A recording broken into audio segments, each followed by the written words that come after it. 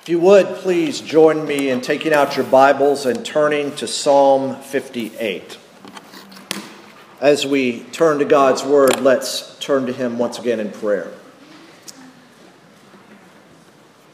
Almighty God, our Heavenly Father, may your Word before us be our rule. May your Holy Spirit be our teacher.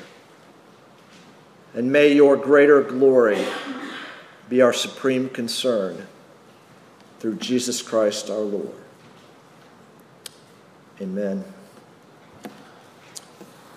So here we are at Psalm 58 in our summer series, seeing all of life as worship through the Psalms.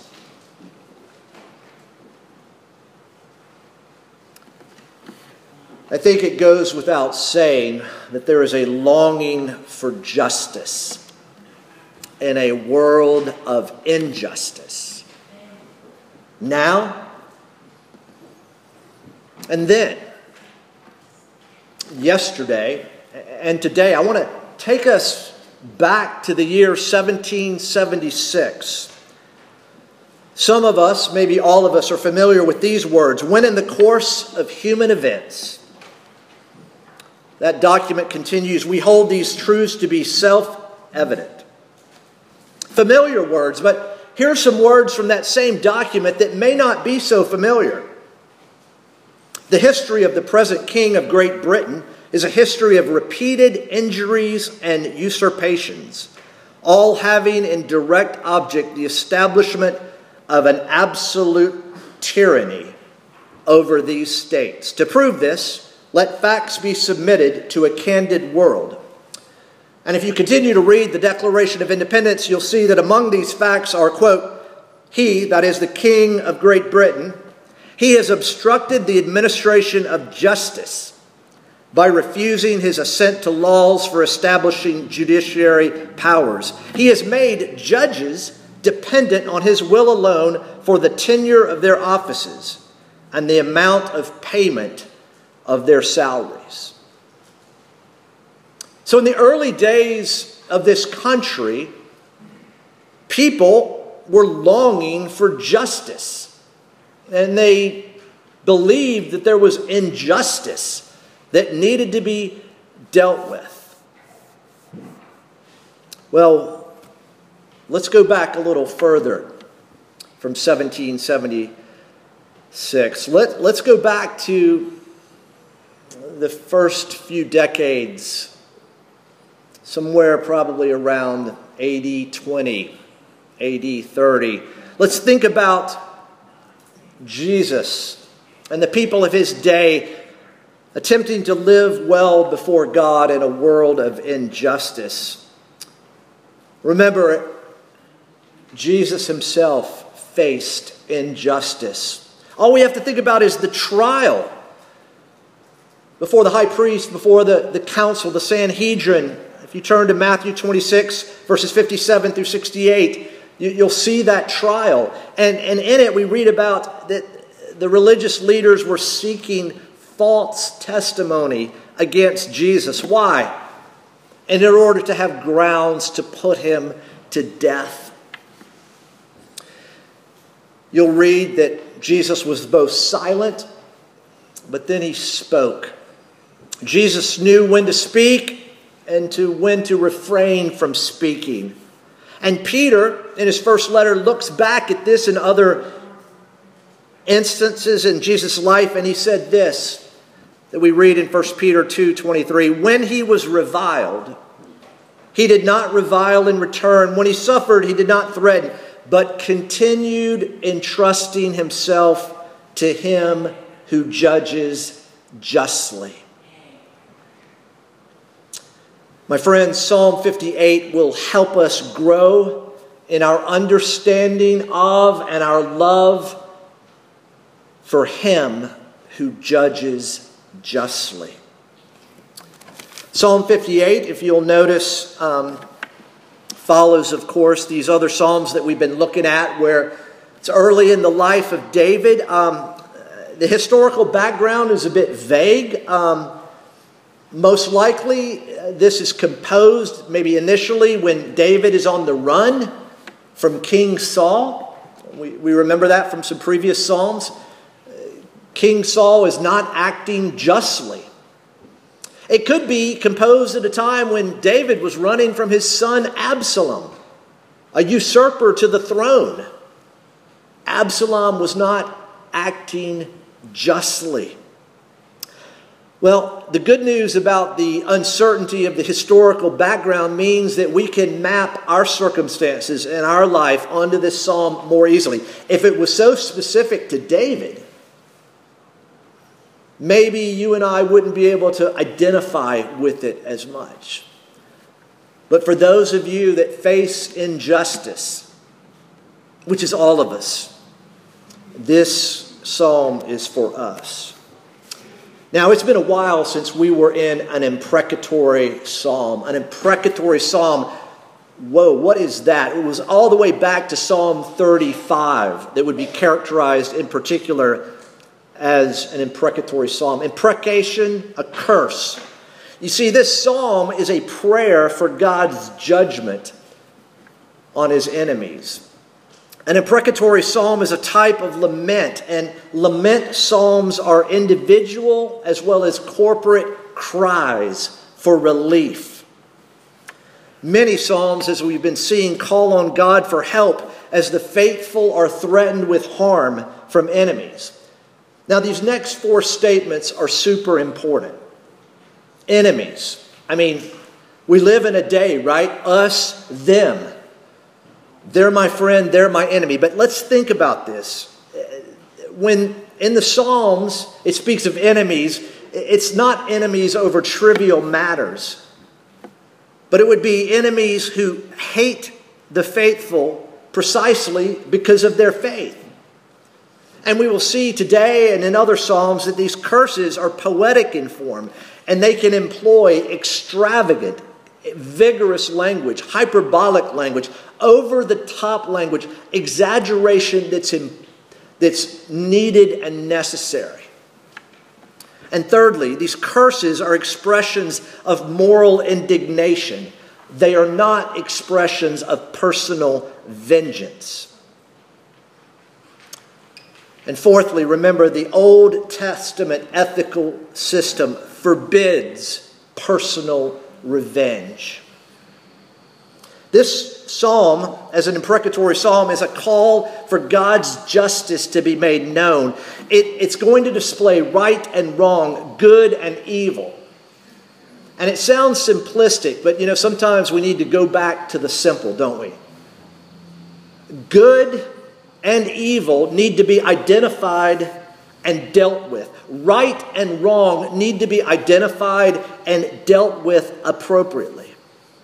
You see, as we will see here in this psalm, praying for God to punish the wicked is neither unloving nor vindictive, but rather this kind of prayer is an expression of faith in the one who judges justly.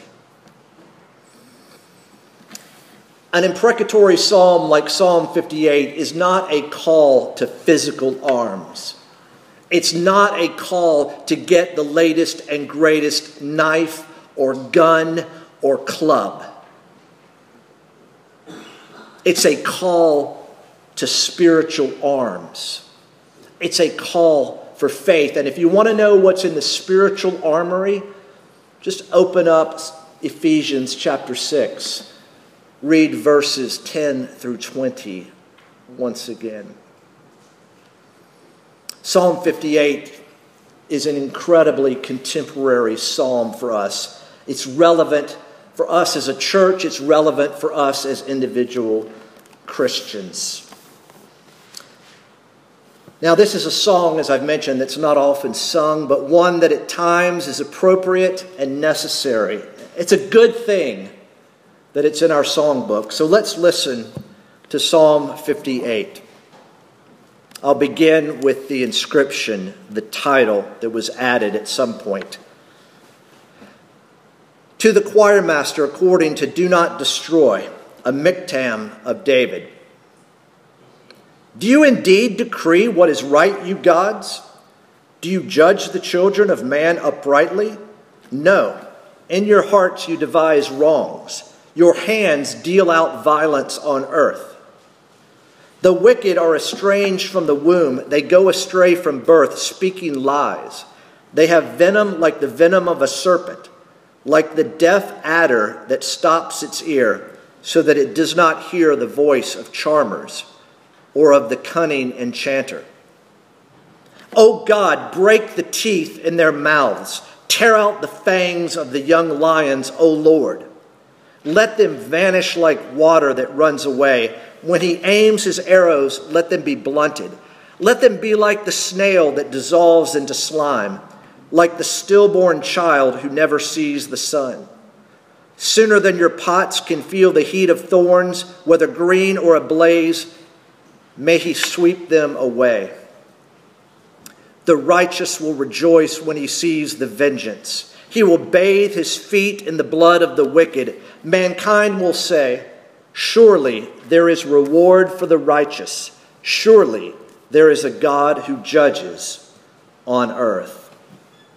Now our approach to Psalm 58 will be to see it as a song of 4 stanzas.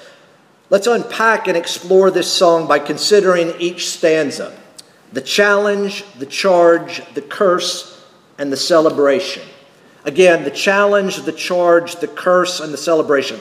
Now, I must admit that these headings are not original with me. Several commentaries use these or similar words to outline the psalm, and I found them to be very helpful, and I hope they will be for you.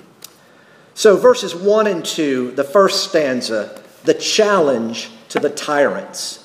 The challenge to the tyrants. Notice in verse 1, the question is asked. Do you speak what is right? What is true?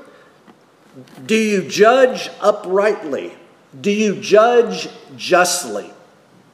The question is asked. And without any delay, David the psalmist provides the answer in verse 2. No. No, you do not. Both your hearts, your attitude, and your hands, your actions are corrupt. They are unjust. There is injustice. In particular, those who are called to administer justice are failing to do so. Instead of using their power to protect, and instead of using power to do good, they're using power in a violent way, power to harm, to hurt. You just have to think about the Old Testament and God's instructions to the leaders of his people, indeed to all his people. He has shown you, O man, what is good. And what does the Lord require of you? To do justice. To do justice, to act justly. But here, the answer is given. No. They're not doing justice. They're not acting justly. Both the outside is corrupt behavior and the inside is corrupt attitude.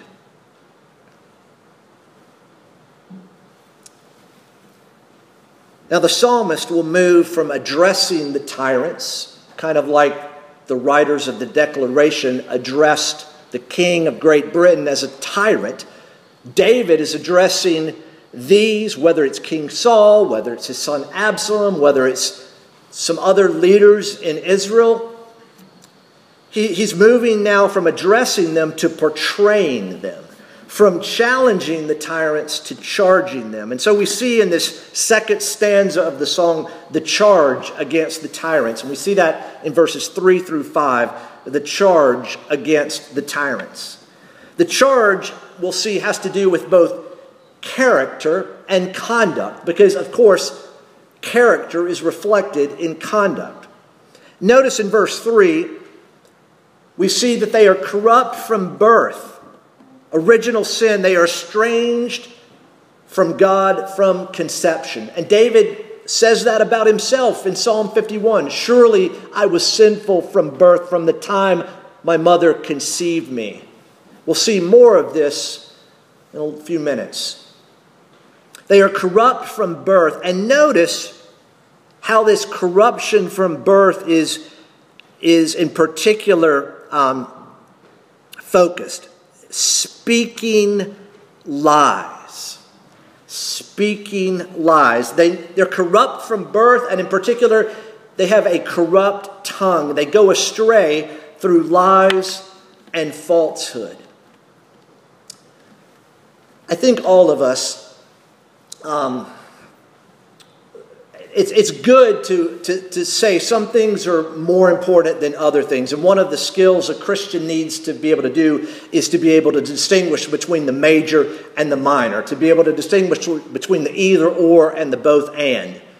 To be able to distinguish between what's a weightier matter of the law and what is a less weightier matter. But I want us to all, for the moment, turn over to Proverbs 6. Proverbs 6.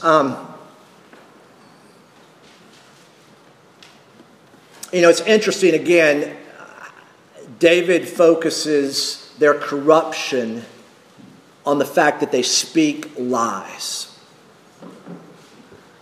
Listen to Proverbs chapter 6, beginning in verse 16 through verse 20. There are 6 things that the Lord hates, 7 that are an abomination to him. Haughty eyes, a lying tongue, and hands that shed innocent blood. A heart that devises wicked plans, feet that make haste to run to evil, a false witness who breathes out lies, and one who sows discord among brothers. Now that's an amazing list, isn't it? I mean, all of us would say hands that shed innocent blood, an abomination. But guess what God also says? Lips that speak lies and falsehoods, an abomination. And guess what? God says it twice. There's been an attack on truth through the years, right? Pilate to Jesus.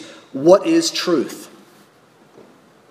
Today, one of the most successful strategies of the enemy is to cause us to believe that there really is no such thing as truth. So here, the corruption has to do with lies and falsehood. Judges, leaders that don't tell the truth. But not only are they having corrupted lips, notice they have corrupt ears. Verses 4 and 5, the end of verse 4. Like the deaf adder that stops its ear, so that it does not hear the voice of charmers or of the cunning enchanter. It's displaying both an inability and an unwillingness to hear any call to change, any call to be different. Interesting imagery. A stopping up of the ears. I've been told that a snake charmer, it's not the flute that the snake hears, it's the movement of the snake charmer that kind of mesmerizes the snake. This image is powerful. It's like kids, it's like a snake with noise-canceling earphones on. I hear no evil. I see no evil. I don't want to hear. And that's the image that David is portraying of these unjust, corrupt rulers. There's a movement now from the challenge to the charge to the curse. Now we get to the imprecation itself. And that's the third stanza. The curse upon the tyrants, verses 6 through 9. In verse 6, we see what we see in many Psalms, an appeal to God to intervene. Help, rescue me, save. It's not that, it's take care of these, destroy them, render them unable to harm. It's a prayer that evildoers may no longer have the power to harm. It's graphic, almost savage imagery, and it catches us off guard. Oh God, break the teeth in their mouths. Tear out the fangs of the young lions, O Lord. Break the teeth. They're going to have a hard time speaking. They're going to have a hard time clamping down. If they're like young lions, meaning strong in their vigor of their youth, you remove their fangs. They're no longer threatening. One commentator says this: the glory of a psalm like this is its realism, its earthiness, its utter honesty about the horrors of life in this fallen world. The horrors, the difficulty, the frustration has driven the psalmist to say, God, break their teeth, defang them. Have we not had similar thoughts? Maybe not in that express image, but somehow. God, render them powerless. They are oppressing the poor. They are oppressing the weak. Render them powerless. But after this appeal, we now see a picture of the downfall and doom of the wicked. And we see that in verses 7 through 9.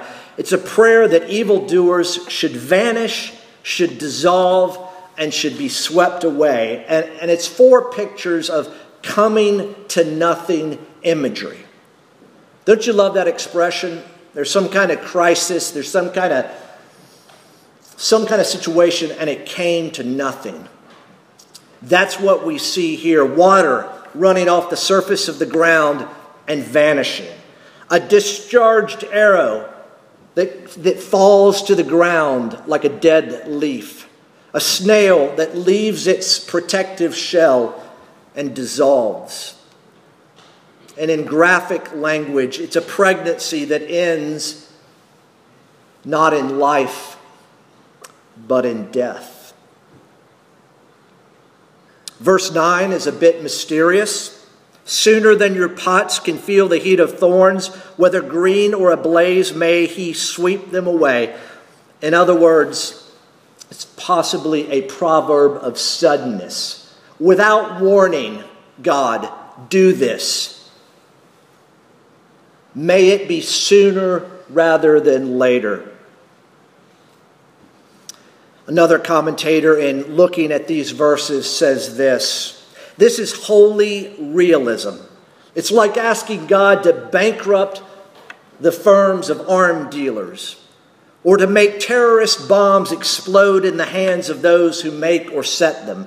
If people are irreversibly set in their ways and immune to appeal, nothing is left but to consign them to God, the All-Holy.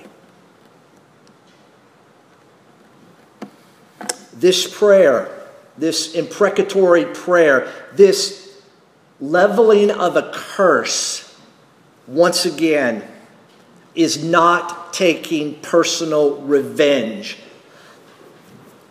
You know, sometimes our public figures out there say, well, if I get hit, I'm going to hit back. If they do this to me, I'm going to do that to them. This is not about personal revenge. Rather, it's about waiting for the vengeance of God. Waiting for the vengeance of God. Kids, do you like to wait? Do you like to wait? All right, adults, do you like to wait? No, right. We want God to make it right now, right? The editor, by the way, in a Word document doesn't like make it right now. Delete repeated word. No, we want it to be made right now. I want to spend a few moments, because I think it's important, thinking about waiting for God.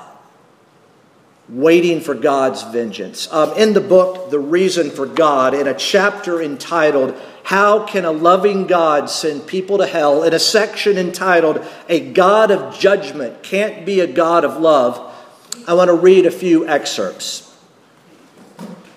The author, Timothy Keller, writes this: in Christianity, God is both a God of love and of justice. Many people struggle with this. They believe that a loving God can't be a judging God. He goes on to say, the Bible says that God's wrath flows from his love and delight in his creation. He is angry at evil and injustice because it is destroying its peace and integrity. He then writes this. Yale theologian Miroslav Volf, a Croatian who has seen the violence in the Balkans, writes, and this is what Miroslav Volf says. If God were not angry at injustice and deception and did not make a final end of violence, that God would not be worthy of worship. The only means of prohibiting all recourse to violence by ourselves is to insist that violence is legitimate only when it comes from God. My thesis that the practice of nonviolence requires a belief in divine vengeance. The author, Keller, goes on to say, in this fascinating passage, Volf reasons that it is the lack of belief in a God of vengeance that secretly nourishes violence. The human impulse to make perpetrators of violence pay for their crimes is almost an overwhelming one. And then he goes on to say this. Can our passion for justice be honored in a way that does not nurture our desire for blood vengeance? Volf says the best resource for this is belief in the concept of God's divine justice. If I don't believe that there is a God who will eventually put all things right, I will take up the sword and I will be sucked into the endless vortex of retaliation. Only if I am sure that there's a God who rights all wrongs and settles all accounts perfectly do I have the power to refrain. The Bible clearly and everywhere speaks that God is a God of love and judgment, and that God's justice will take care of man's injustice once and for all. That day is coming. Interestingly, a belief in divine vengeance enables us to be restrained in how we approach people, in how we approach situations. Well, thus far, the stanzas we've seen, the tyrants addressed, then described and prayed against. Now, finally, at their downfall, with the tyrants removed, there will be rejoicing. So let's look at the fourth stanza, the celebration by the righteous when God judges the tyrants.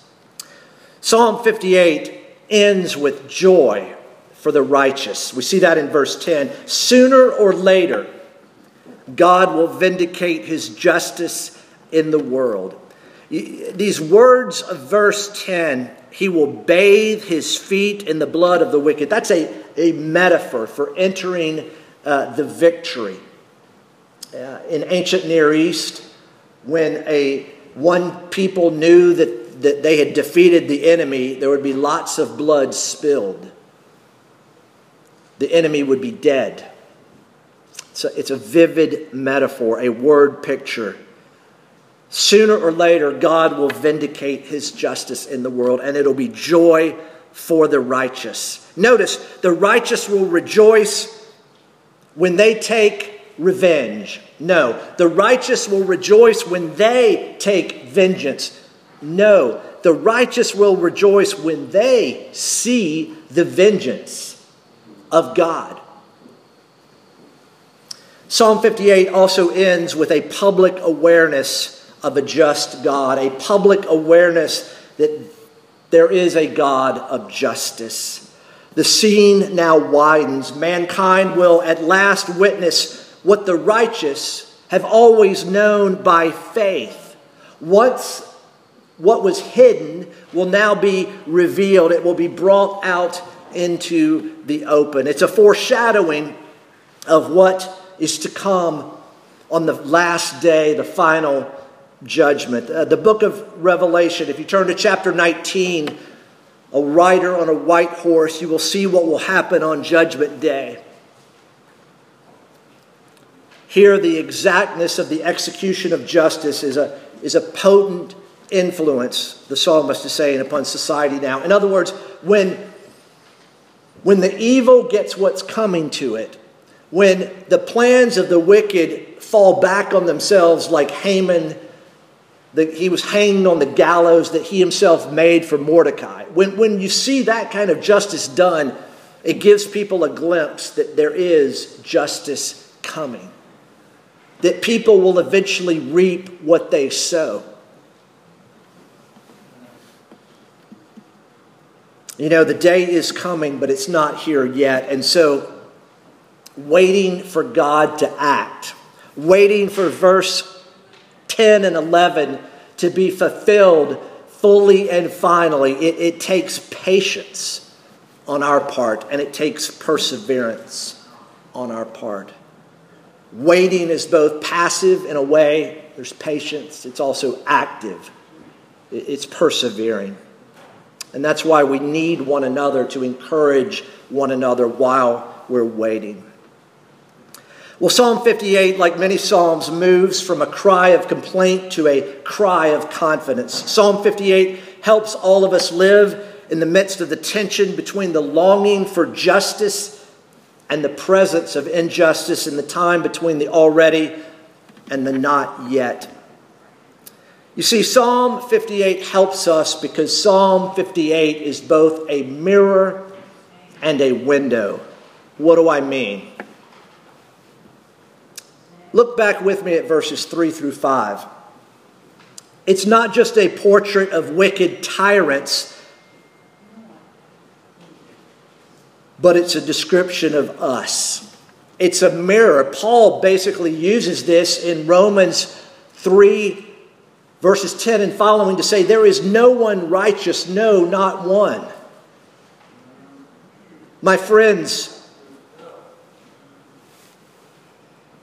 whenever we confront a wrongdoer, no matter how evil, in many ways we are looking in a mirror. By nature, we all come under the condemnation of this psalm. There is no one righteous, no, not one. I'm sad to say that some of these verses describe me. And I would bet upon a bit of reflection they might describe you as well. So where is the hope? If this psalm is a mirror that can only condemn us, where is the hope? You see, this psalm is not only a mirror, it's a window. And what do we see through this window? We see the Lord and we see our salvation. You see, we learn from Scripture that we are not righteous in and of ourselves. We are righteous rather because we are declared righteous through faith in Jesus Christ. Only by grace can we find this psalm to be a source of joy. Only those people who have been declared righteous through faith in Christ and who are increasingly made righteous through the indwelling presence of the Holy Spirit, only those kind of people can see this psalm and see it as joyful. Remember what the author to the Hebrews says, the letter to the Hebrews, and without faith it is impossible to please him. For whoever would draw near to God must believe that he exists and that he rewards those who seek him. Look at the language of verse 11. Mankind will say, surely there is a reward for the righteous. Surely there is a God who judges on earth. A reward for the righteous. What is that? That we can then look down on other people, that we can get a life of comfort and ease. What is the reward for the righteous? What does it mean when we read that he rewards those who seek him? My friends, he rewards us with himself. What greater reward could there be than to be in an intimate, personal relationship with the one who made you and saves you, the one who you are going to be with forever and ever? That's the reward. And remember that we don't war against evil with these literal swords, but we war against evil with the gospel, by faith. Especially the war that takes place in our own hearts, where we, like the man, say, I believe, help my unbelief. Finally, friends, remember where we began with this thought. Jesus entrusted himself to the one who judges justly. Not like these unjust rulers that we read about in verse 1 and 2. Not entrusting ourselves to the mayor of Bellevue, the governor of Kentucky, the president of the United States, the secretary general of the United Nations. Not to some political party, Jesus entrusted himself to the one who judges justly. You see, in the life and ministry of Jesus, we see the righteousness of God violated by sinful men, but we see the righteousness of God vindicated by the resurrection. My friends, as we deny ourselves, as we take up our crosses and follow Jesus, may we all entrust ourselves to the one and the only one who judges justly. We are safe and secure in him. Amen. Father, we thank you for Psalm 58. We wouldn't write it ourselves, but we are glad that it was written. For we must acknowledge that you are a God who is not like us. We thank you, Father, that you are a God in whom there is no shadow of turning, no sin or deceit, no corruption or injustice. Father, may we here at Grace and Peace be a people who more and more entrust our lives, not to our skills, our ability, our boldness, or our winsomeness. Help us to entrust ourselves into your strong and tender hands. For we pray in Jesus' name. Amen. We respond in a similar manner.